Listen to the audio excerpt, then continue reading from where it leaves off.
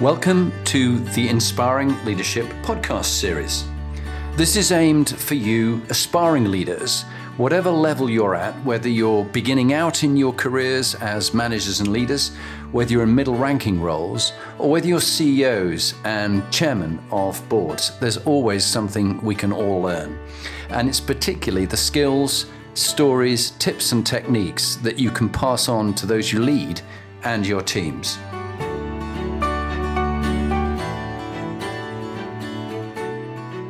Hi, I am Emilio. I am the founder and CEO of Capitalist Conversations, as well as Global Business Live. I am excited to be here with my good friend, and welcome to the Inspiring Leadership series. And I will hand over now to our host, Jonathan Bowman Perks. Thank you, Emilio. It's so lovely. And our interactions have always been full of fun and laughter.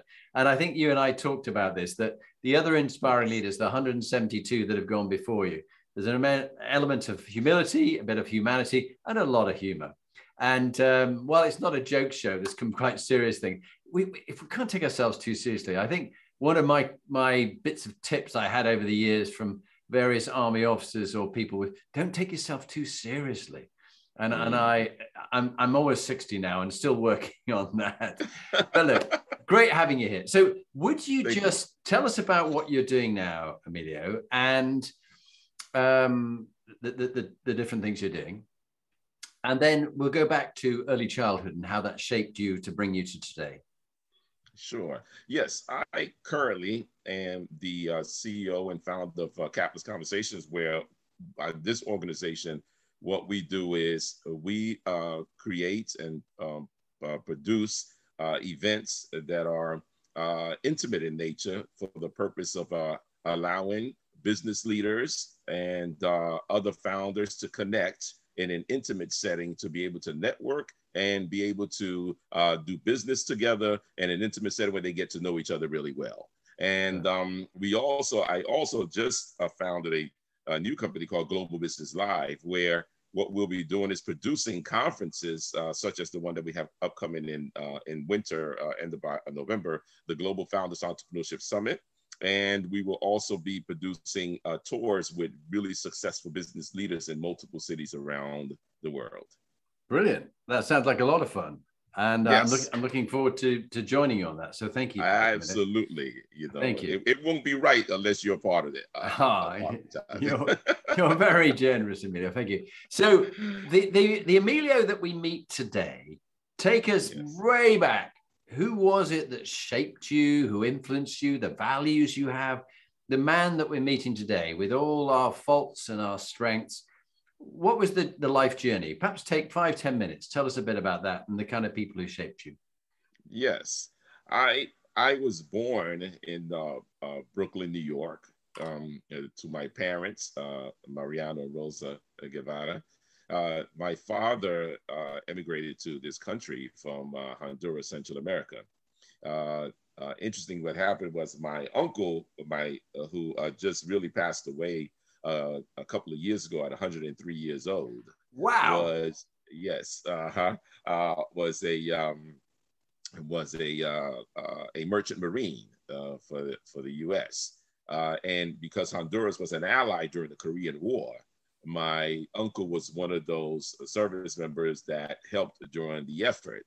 And once the effort was over, the government extended those gentlemen that had fought and helped in the effort the opportunity to become citizens of the U.S. And my uncle took that opportunity, and he brought my father to this country. At that time, my father and my mother had two of my oldest sisters and my oldest brother.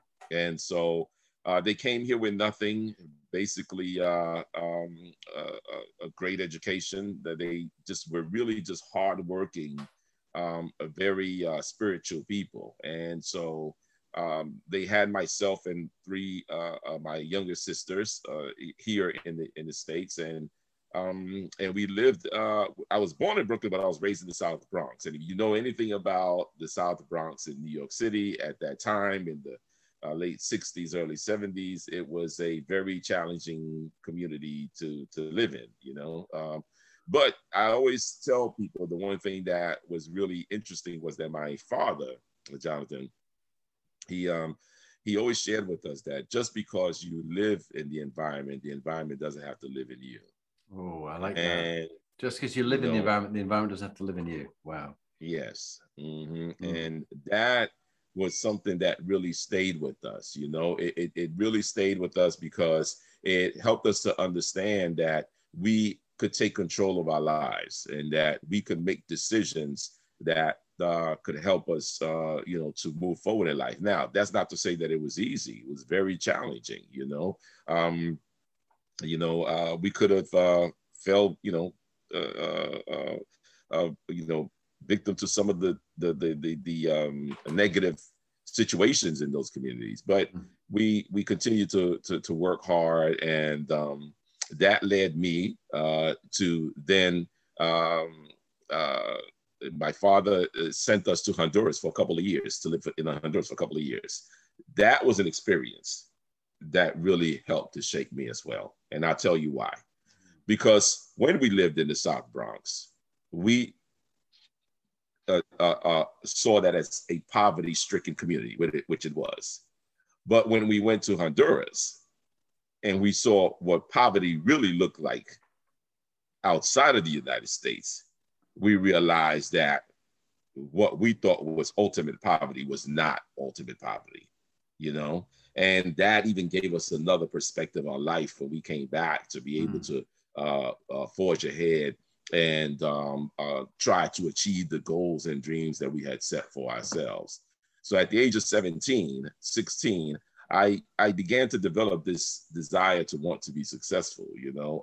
I really a little earlier than that, I started reading some books,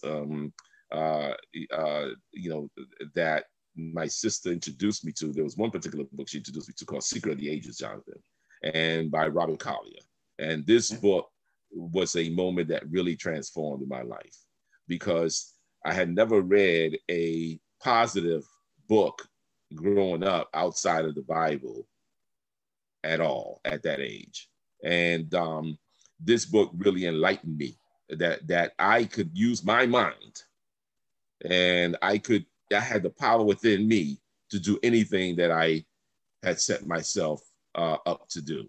And when I was 19 years old, came an opportunity, you know, because at 17, I couldn't live with my parents at the time, Jonathan, because they lived in a 1-bedroom apartment, and I had 3 younger sisters, and so you won't believe this, but my mother and my father had the bedroom.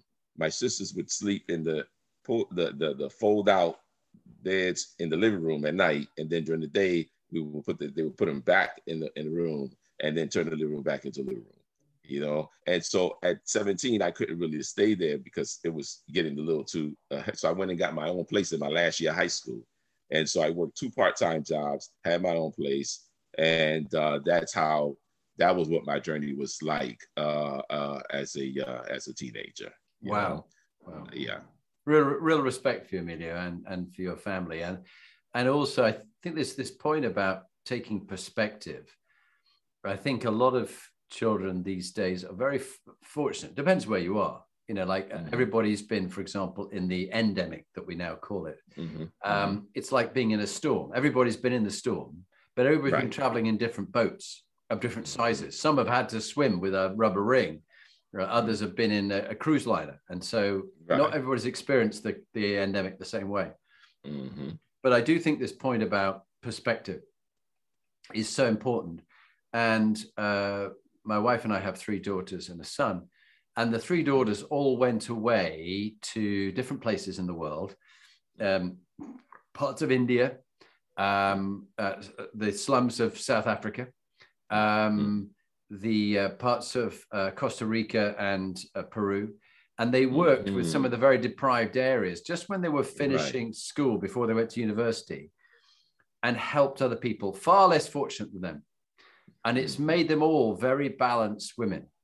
because Yes. they go, how lucky am I? Right. And also this whole point about giving back to others less fortunate Yes. than ourselves, without Mm-hmm. patronizing those people or Right. belittling them, Mm-hmm. Mm-hmm. respecting where they're at. But I think perspective is crucial. Well done on that. So Thank you. if you went back to the young Emilio, age 16, with all the wisdom you've accumulated now, how old are you now, may I ask?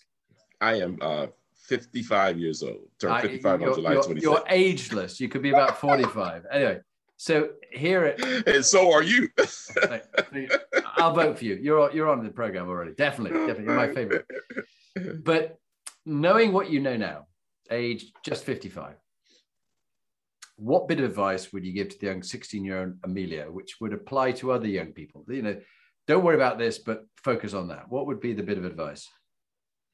I think that the advice that I would give myself at the age of 16 today would be, if I could go back, would be to invest more time in reading to learn better who I am and where do I fit. You know, I think so. We're not taught that. That's not something that's you could say a part of you could say the curriculum of growing up, either from my parents or from schools or from any institution. You know, we pretty much leave young people to figure it out. You know, just giving them the basic.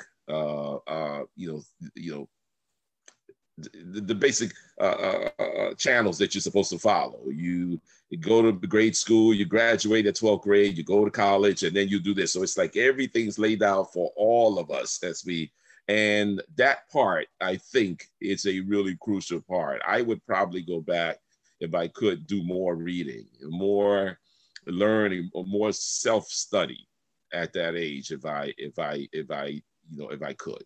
Yeah, great advice. And there's that the maxim that all leaders are readers, but not all readers are leaders. And that I have found, we discussed my dyslexia, that in the last 3 years, I have listened to 187 different books on leadership and Malcolm X biography and different stories and things like this. And I've learned so much from those. If only I'd started reading as much, or in my case, because I found reading so hard, but if I'd only listened to audiobooks, if they'd been around more, which they're harder to come by, when I was younger, I think I would have made some different choices. I would have been a better leader. I would have led better. I want to apologize now to the people I led badly when I was 18 as a young army officer. Because I only had a small amount of learning that I learned from the environment I was in, as you talked about the environment. Just because you live in the environment doesn't have to live in you. I do love that. So I think that's a really important point. And in your life and in your life story, what would you pick out as like the most happy, proudest moment of your life and what you learned from that? And also perhaps the darkest part of your life and what you learned from that, Emilio?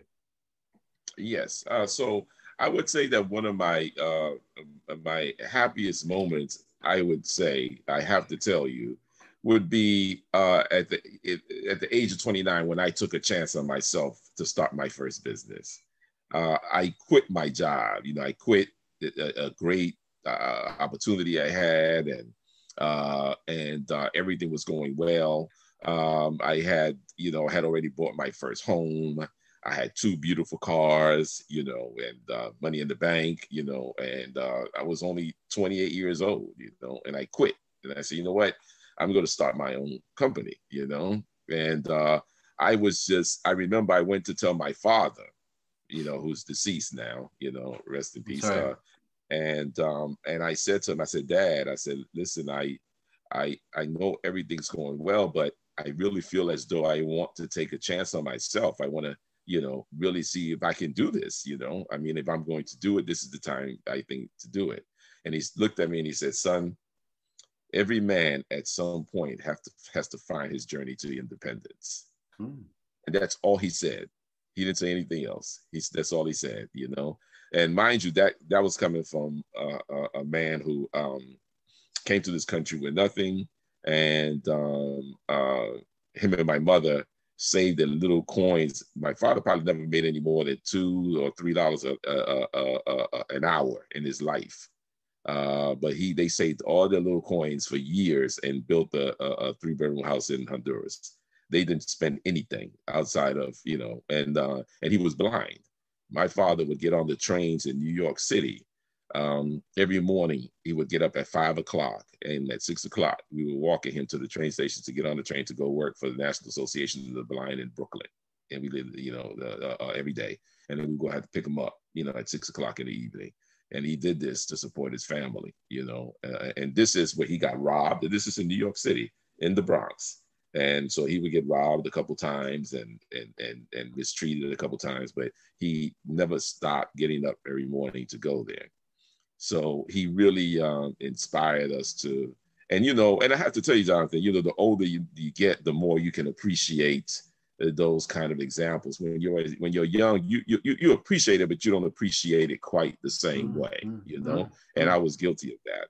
I don't think that I kind of appreciated all that he did and how he did it and what motivated him to do it at the time, Mm-hmm. And so, and I really respect him for that. God, I just can't imagine how tough it was. I mean, just being blind in itself, not having one of your key faculties, but relying on people to help you, and then people taking advantage of you because you were blind, robbing you, yes, or abusing you, or whatever it might be. But also the superiority. People go, well, I'm not happy. I'm, I had one person. And I said to her, who are you? She said, I'm poor. I went, yeah. I said, you earn over $1 million a year. What do you mean you're poor? She said, well, look, my bonus is only $300,000 a year. My boss's bonus is $600,000. So I'm poor compared to him. I said, wow. You are living in a reality distortion field. Yes. Wake up, smell the coffee. Right. $2 an hour maximum. Yes, that's what he. I don't think that he ever made it. And it was funny because I didn't really learn that, to be honest with you, really until about 5 years ago. I went to see my oldest sister in Florida, and we were at the dinner table. And you know how when you get around the dinner table, you start talking about the family and topics come up and things come up that, and you always learn something you didn't know. Well, that day I learned that when she told me. She said, no, Dad never made any more than, $2 something an hour when he was working at the National Association for the Blind. I said, wow, so, these things give you, perspective, like, as you say, as you use the word perspective, they do, but he gave me that advice, and I went ahead. I was so excited, about it, and when you asked me what were two of the most, you said what was one of the most challenging days. If that's correct, was that the question? Yeah, one of the most challenging and darkest times of your life. Darkest times. You know what's ironic? I left and I started a business, but I was good in sales. I had been a salesman for 10 years in a company. I went from door-to-door sales to the professional division of sales. I became a national sales trainer. And then I became a regional sales manager for 6 states in the Northeast that generating millions of dollars of revenue. So I really thought that I knew what I was doing, right? Because listen, I'm the sales guy. I've been the national sales trainer. I'm the troubleshooter. People have problems with sales. They call me. I'm the one who goes to take care of the problem. You know what I mean? And so I thought I was just really, I could, I didn't think anything of all the other things because again, I come from the background I came from. I went from, at the age of 19, got this opportunity with a man that was a very successful business leader. He offered me this opportunity. I took it. I didn't go to college. I bypassed college, but I did really well for myself in those years. So I thought I was just great you know, and and so the dark day came, right? Because the money started going out the door and there wasn't any money coming in, Jonathan, you know? And lo and behold, I find myself, with foreclosure notices coming. Wow. And the worst thing, I don't know if anybody's ever been into foreclosure, but when you go into foreclosure, it's listed publicly. So the sharks come out. People start driving by your home. They start, and you wonder, who are these people driving by my home? They drive by your home because your home is in foreclosure and they're like sharks, right? to grab the opportunity, And so I wasn't able to get the business going fast enough. But prior to that, let me share with you, I had a beautiful car. I had a BMW 525, really nice, 1992. And this was in 90, I think it was 95, 96, right?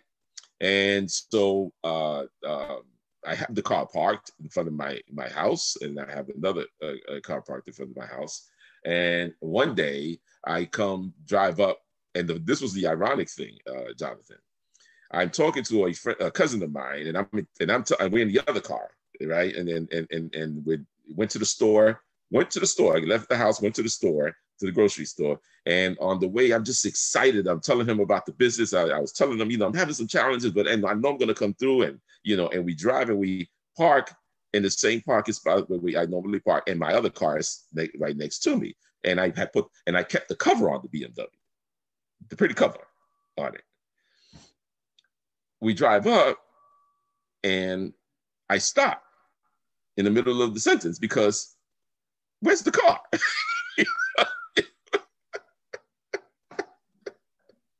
Where's the car? The car's gone. It's gone. You go through those, well, did somebody steal it and da. And no, it has been picked up. The car has been picked up because you had fallen behind on the payments. And I'm just telling you, this is what happened.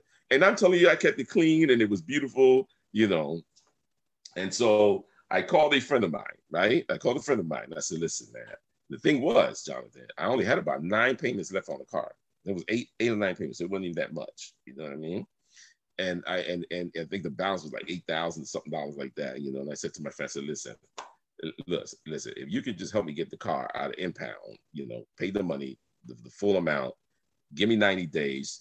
I'll get it back, and I'll let you hold the title, and I'll get get you back the money in 90 days. Good friend of mine. He said, "Yeah, I'll do it for you." 90 days later, couldn't do it, so I had to give him the title and give him the car, and then on top of that, I also lost the house. Oh God, that's hard. So that was a time, but let me just tell you. What did you learn? What did you learn? I'm gonna tell you what I learned. That's what I'm gonna tell you what I learned from that.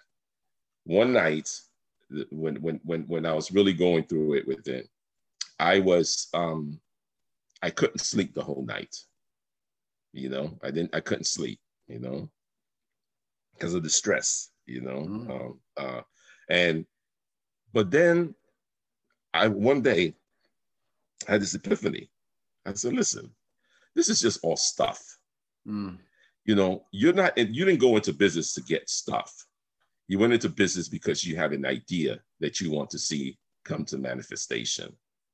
And so I had to refer back to the books that I had read, and I said to myself, the people that come at you, who are the bill collectors or whatever, between the hours of 8 and 6, they're going to call you. After 6 o'clock, they go home to their families. They're not thinking about you. You're like one out of a million people that they have to call. So from now on, between the hours of 8 and 8, you do what they do. They're not thinking about you, and you don't think about them. You focus on what it is that you're trying to accomplish. You know what I mean? Yep. And that when I had that epiphany, I was able to, it didn't matter anymore. To me, it was about what I was trying to accomplish. The freedom. I had to understand that I did this not to keep up the lifestyle necessarily that I had. If I could have, it would have been fine. But since I didn't, that wasn't the real reason. The real reason was because I wanted my freedom. Yeah. Yeah. Yeah. And freedom is a really interesting point, Emilio, because there are some of the richest millionaires, multimillionaires, who are actually prisoners of some little old lady who's their cleaner, who gives them a hard time.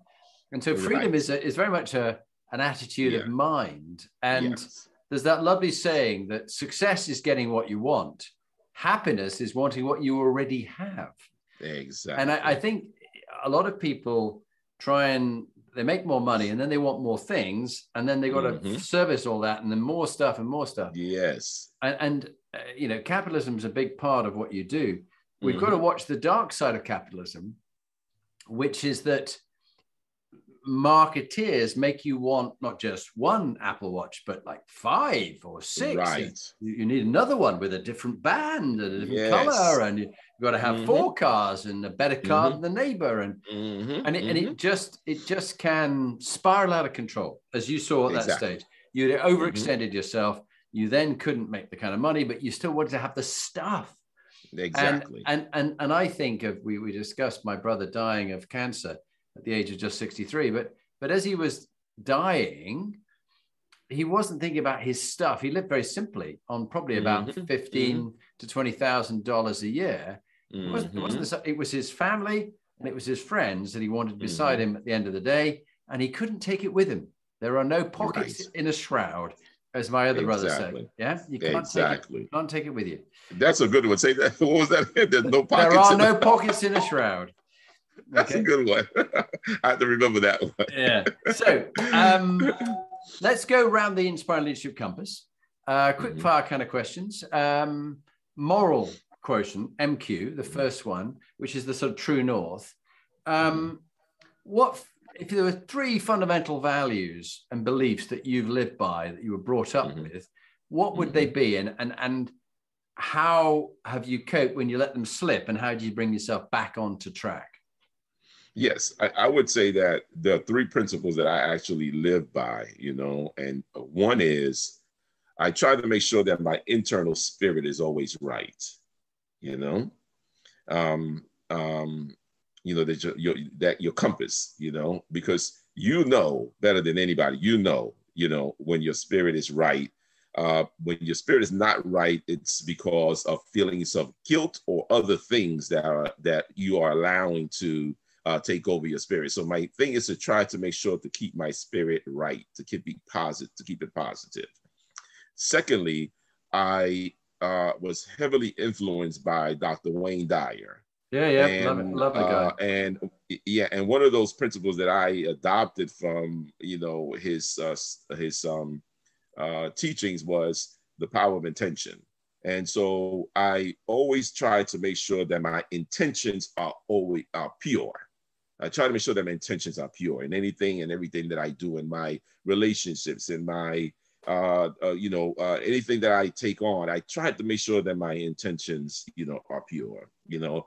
And 3, you know, gratitude, you know, to be always grateful.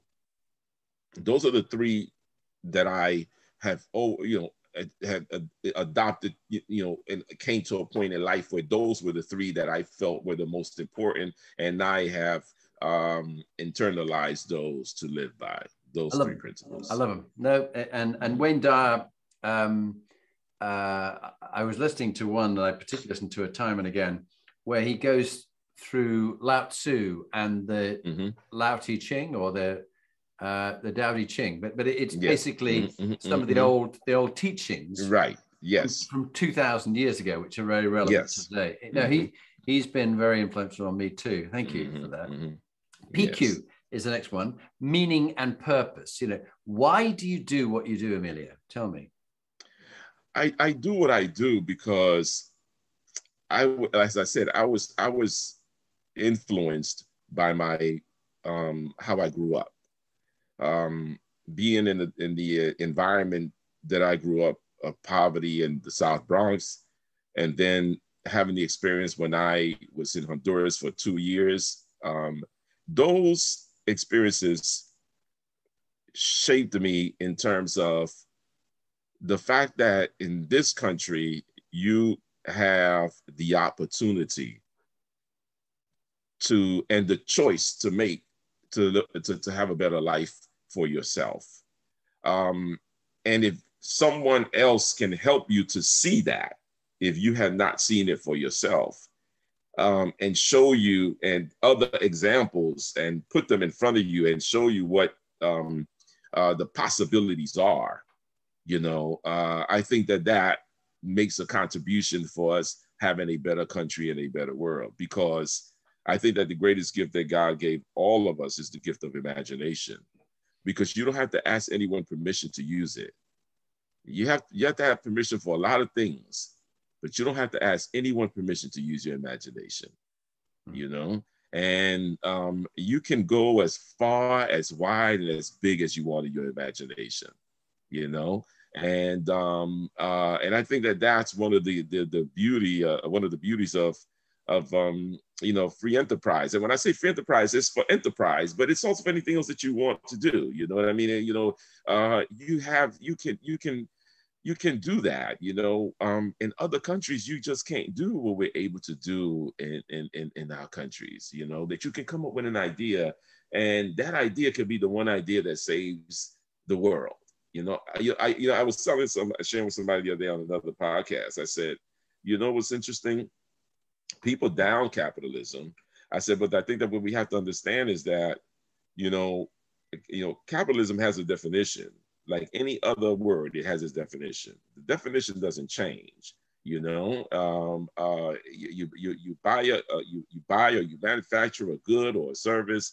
You mark it up and you sell it. You take the profit and you do it again. You know what I mean? And then what you do with that profit is now your own character comes into play. Your own integrity comes into play with that.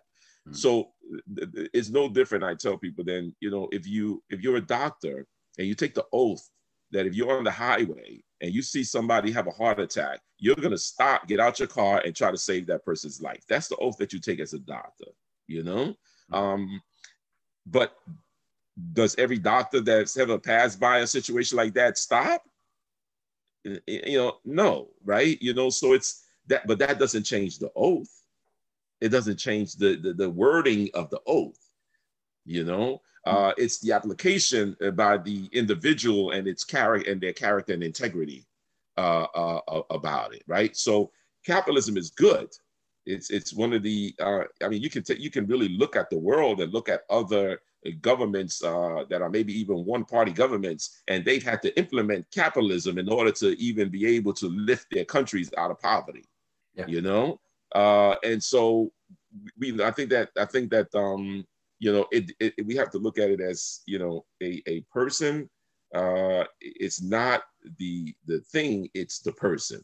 Yeah, right. That's a good way. That's a good way of making it. Taking it from the system to the people who make it up. It's just like in any organization, a culture in an organization is made up by the leaders and the people and the way that they behave in it. Exactly. And that's a very well put. And if you take it from what gives your life meaning, purpose, and around the positive side of capitalism, let's move from there to you as a person, your health, well-being, your mental mm-hmm. health, your physical health. It's the third element of the 8 components. Mm-hmm. All the different things you've done. What do you do to look after your mental health? One tip, and to look after your physical health. One tip that you'd share with people. Just give us a couple of tips on those two. Yeah. So from a physical standpoint, I do a lot. I walk. That's one of my main things. And it gives me the opportunity every morning to think about my day early in the morning. Think about what I want to do and what is it that I want to accomplish, and it's this and a serenity. For me, it gives you this serenity to be able to just take a walk, and at the same time, you're really moving and exercising all the parts of your body. And from a mental standpoint, one of the things I've always done is read.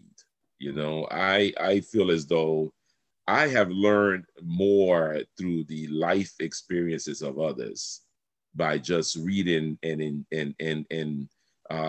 going through their journey with them in a book. You know, I used to speak, you know, when I would go speak to young kids, you know, I would always tell them, this was before we, you know, we have the internet now, but I would always tell them back then that the greatest and most powerful card you have in your wallet is your public library card, you know, and because, you know, somebody can live an entire lifetime, you know, and take that journey, encapsulate it in 200-300 pages, and you can go on the journey with them and learn so much that you didn't have to go through those 30 years they may have gone through.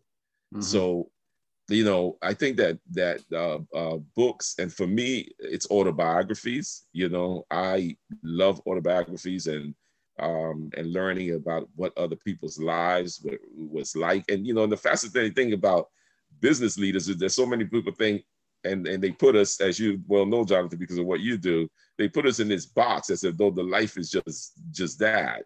You know, we still have things that happen to us in our lives, you know, situations, family, as you shared, you know, your brother unexpectedly, you know, we deal with all those things, you know, as well. So when you read those autobiographies, not only are you learning about how to overcome challenges and obstacles from somebody who's been through challenges in business, but you also learn what did they do to manage different situations in their everyday life. Spot on. No, and you have reminded me that I've learned an awful lot from the autobiographies. I also love, I'm reading The Gates of Hell by Stephen Pressfield, which was about the Spartans at Thermopylae and the training the Spartans went through and how rigorous it was. And it takes me back to my military training, which is nothing like that, but the idea of train hard, fight easy. And that preparation, I think of all the challenges I've been through in my life, they've all taught me something, which has allowed me to cope with more challenges that I'm thrown at later on. Yes. So that brings me from the health and the well-being, the reading and the learning. And I do think that the most powerful card is that library card, the public library card. So whatever background you have the ability to go to a public library and learn from others. You haven't got, as one American Vietnam general said to me, he said, I was chief of staff of the British Brigade that went across and trained in Fort Leavenworth in Kansas City, Kansas. And I was lucky enough to be mentored by this general who'd been in the Vietnam War. And he said, son, you haven't got time to make all the mistakes I've made in my life. He said, you know, you need to read and you need to learn from other people. He said, and let me tell you, out there are some anti-personnel mines. I know where they are because I've blown my foot off on a few of them. And I can tell you where they are, so you don't need to step on them. Right. But overnight, the little bastards have planted some more. I don't know where those other ones are, but I know where you don't need to stand on these ones.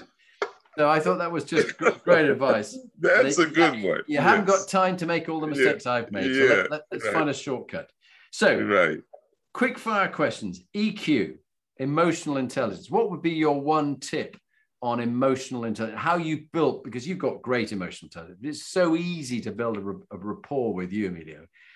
What was the one skill you learned about emotional and social intelligence that you'd pass on to other people? I think if I have to, you know, narrow it down to one, I think it's empathy. You know, and you know, I think we're lacking a lot of that these days as well. You know, but I think that it's empathy. You know, I think that, you know, being able to, and you know, I think that really pairs back to what we both talked about just a minute ago about the reading. You know, because it's that exposure to other people's lives that allows you to be empathetic with when you know. So the thing about reading is that it teaches you for your own life, but at the same time, it teaches you to be empathetic when you're leading other people, because those experiences now become your experiences. Right? You know, so when you read the story of someone and what they've gone through, that now is, and you understand how it affected them when they're telling their story, that now becomes part of your ammunition. And so when you're leading other people, that helps you to be more empathetic with them, even though that's what they're going through is not the thing that you're going through or been through, but because you read these stories, you're able to say, you know what? I understand. Yeah. You know? Brilliant, brilliant. Which takes me from empathy, EQ, to CQ, which is what we call cultural intelligence or collective intelligence. Now, we talked before in the Bronx and elsewhere, you've experienced a lot of racism. And, you know, Black Lives Matter is a very important movement that's going on. This is long overdue, and there's still not a lot of things been dealt with this. With diversity, equality, and inclusion, what's your one view on how we can improve cultural intelligence, the way that we see about people who are different from us, whether skin color or background or sexual orientation? What's your tip there for people to be more understanding? Yeah, and I think, you know, I think it goes back to the word perception. You know, our perceptions are influenced by, you know, our beliefs, and our beliefs are influenced by the environment in which we came up in, you know. And so if for example, in my situation, you know, I grew up in New York City, and pretty much in New York City, it was always been known as the melting pot. So you end up having friends of all, you know, different types of nationalities you get out. Then I spent 2 years living in Miami, Florida as well. And I went to school with another,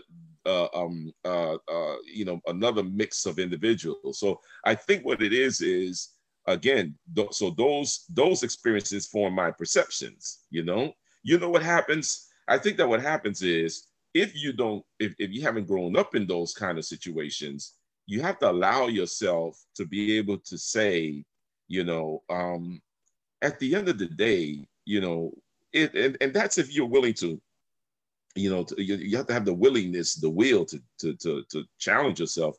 Well, you know, what is the difference? We're all people. We're all, we're all people. We're all human beings, and pretty much, if you like I said, in my case, if you've talked to enough people and befriended enough people and have relationships with people of all types, you end up finding that out, that we all have the same challenges in life, the same type of hardships and the obstacles, and it may be a little different, but the feeling of it is the same, right? You know what I mean? Yeah. So let me just be a little bit more illustrative, right? If somebody stabs your leg with a knife, you know, or somebody shoots you in the rib, the two people, if somebody stabs one in the leg and one shoots one in the rib, as you've watched in every movie, they both scream. Yeah. And what are they screaming from? They're screaming from pain, right? Because the pain is the same. And so, I say that we have to take what's called initiative. We have to take the initiative to want to have the desire to want to understand other human beings and their culture, and where they came from, and why they are what they are, and why do they believe what they believe. And and I think that if you're willing to do that, I think that then we can begin to understand each other a lot better. Right. No, fully agree. And as my old Sergeant Major said, everybody sits the same way on a toilet seat. It's just like it brings it down to reality. And with that upbringing that you had both in the South Bronx and in Honduras, and the setbacks you had, like losing your house and losing your cars and things like that, you learned a lot of resilience. What would be your top tip on resilience and picking yourself up in times of adversity? Resilience has a lot to do with motive. You're only going to be as resilient as what it is that motivates you to do what it is you do and why you do it. You know, the people that are the most resilient is because they're the most committed. You know, there's something that motivates them that goes beyond, you know, money or anything like that. It goes beyond currency. There is a mission, there is a movement, there is a desire, you know, that's burning for them to want to accomplish something. And because that is the motive, then they are willing to go through anything because they are visualizing the end. You know, and in visualizing the end, it's no different than, you know, as somebody who starts a race and there's a finish line. You know, the best ones have been trained to focus on the finish line, not to the guy on your left or the guy on the right, on your right. You got to focus on the finish line, you know? And I think that resilience is tied to motive. It's tied to what is it? Why is it that you do what you do? Because if it is a weak motive, then you will not be resilient. You know, you know. Beautiful. I love that. And, you know, justify the begin with the end in mind, as you and I have read with Stephen Covey. Yes, 7 Habits. Yeah, 7 Habits. Brand, BQ, and then legacy, and then we'll talk about exec teams and your favorite book. BQ, your brand, your reputation. I mean, a lot of the leaders that I coach, I take them through 360 feedback. Have you ever had 360 feedback about you, and what did you learn as a top thing you needed to work on from any feedback that you've ever had? Yes, I did. And I, you know, managing a lot of the sales groups, and, you know, there was a perception of me at one time that I was arrogant when I was younger and was managing these teams. You know, I didn't think that about myself, but there was this perception that, you know, I, that I, you know, thought that I knew it all, that I, that they couldn't tell me, you know, anything about, you know, and so I really had to take a good look at myself, you know, because especially when you're young like that and you're having that kind of success, you really begin to believe your own, what they say, how do they say that? Believe your own hype, or you believe drinking your own Kool-Aid. Yeah, and I was drinking my Kool-Aid, you know. That's great. So from brand to legacy, what would you like your legacy to be in your personal life and your work? The legacy of my personal life, I would love to be known as a great, you know, that was a good husband and a good father. You know, I love my family. It's only 3 of us, my wife and my daughter.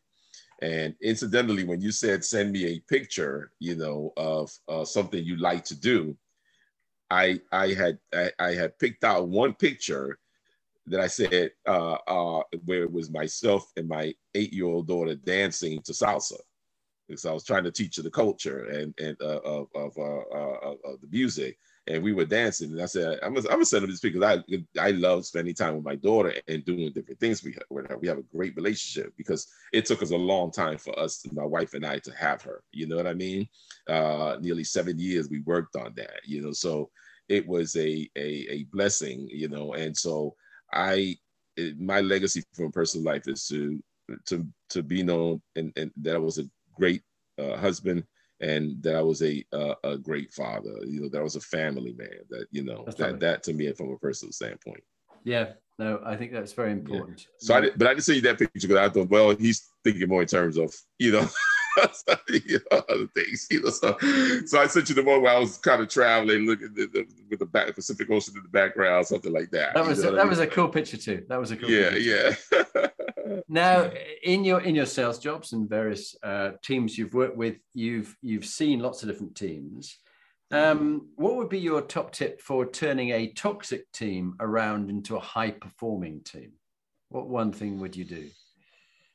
Okay, so I don't know if this is going to come off in as a way that's acceptable for some people, but the one thing I did learn, Jonathan, I learned that you can't change people. You know, when you use the word toxic, to me, that's almost I think some people, when they're in that mindset, they're almost far gone. You know, and I think that some people you can, once you find what is their underlying desire. Part of leadership is being able to understand people and being able to know what their underlying desires and their motives, you know, is. What is it that they really want? But then there are people that you would call toxic, that they really tell you who they are, why they are the way they are, and that they're fine being the way that they are. And if you're not careful, there's a delicate balance, because what you do, as they say, you know, a rotten apple will rotten up the rest of the apples. When you enable toxic people to continue to stay in a situation, you are sending a message to those that are really team players that it's acceptable. Yeah. And so it's a quiet message, you know, when tolerating, you know, a person. And when I say that, I'm talking about a person that just really does not want to change, that, you know, their motives, their underlying desires are that they don't feel that they need to change for any reason, because they just want to do what they want to do. Yeah. So I think that it depends on the people of the team. Yeah, that's very good. That's my honest answer. I love it. And I would agree with you. And we get to about a favorite book on leadership or courage. Now, we both agreed that Shoemaker by Joe Foster was one of them. Yeah.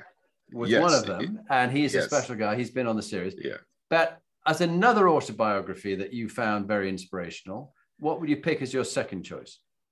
Okay, so I know this is not your question, but I got three. Can I do three? You can do three. Yes. I'll let you do. So Shoemaker, when we talk about one of the most recent books that I read, Joe Foster, I mean, amazing. If I had to go back to some of the ones that I read in the past, and one that inspired me and helped me change my life, it would be S.B. Fuller. He was a Black pioneer in business, and this man came up during the Jim Crow era, and he built an enterprise in the 40s and 50s when you know Black men were not supposed to be able to do that, and so he really inspired me. He mentored my mentor, and it changed my life, and I still read his book because of what he What's the book called? What's the book called by S.B. Fuller? Pioneer in Black Business, S.B. Fuller. Mm-hmm. And I can share a copy with you if you like, you know. So, yes. And then, but if we talk about a leadership book, it would have to be How to Win Friends and Influence People by Dale Carnegie. Yep. That book, I tell you, it's if you really want to understand people and you know, aside from reading autobiographies and stories, Dale Carnegie and How to Win Friends and Influence People is a book that I still refer to. Yeah. You know? And if you're so right, and if you look on my website, among my book reviews, it's the number one. Is How to Win Friends and Influence People. I would agree with you. Okay. And would you do now just a final introduction of who you are and what you do, and then your 2-minute top tip, and we'll bring things to a close and we'll have a chat when it finishes. Okay. Hi, I'm Emilio Antonio Guevara, and I am the founder of Capitalist Conversations, and as well as a new company, Global Business Live. And my mission, my whole purpose in life with those organizations to really promote free enterprise, to promote capitalism, to help people to follow their dreams, and to use the greatest gift that we all have as human beings. And I believe that gift is the gift of imagination. And so I challenge you to use it. And I just want to thank my good friend, Jonathan Bowman Perks, for giving me the opportunity to be a part of this great leadership series. Thank you very much indeed, Emilio. Great pleasure to have you here. And good luck with what you're doing, helping so many other people in so many countries. Thank you, sir. Thank you so much. It's been a pleasure. And for me.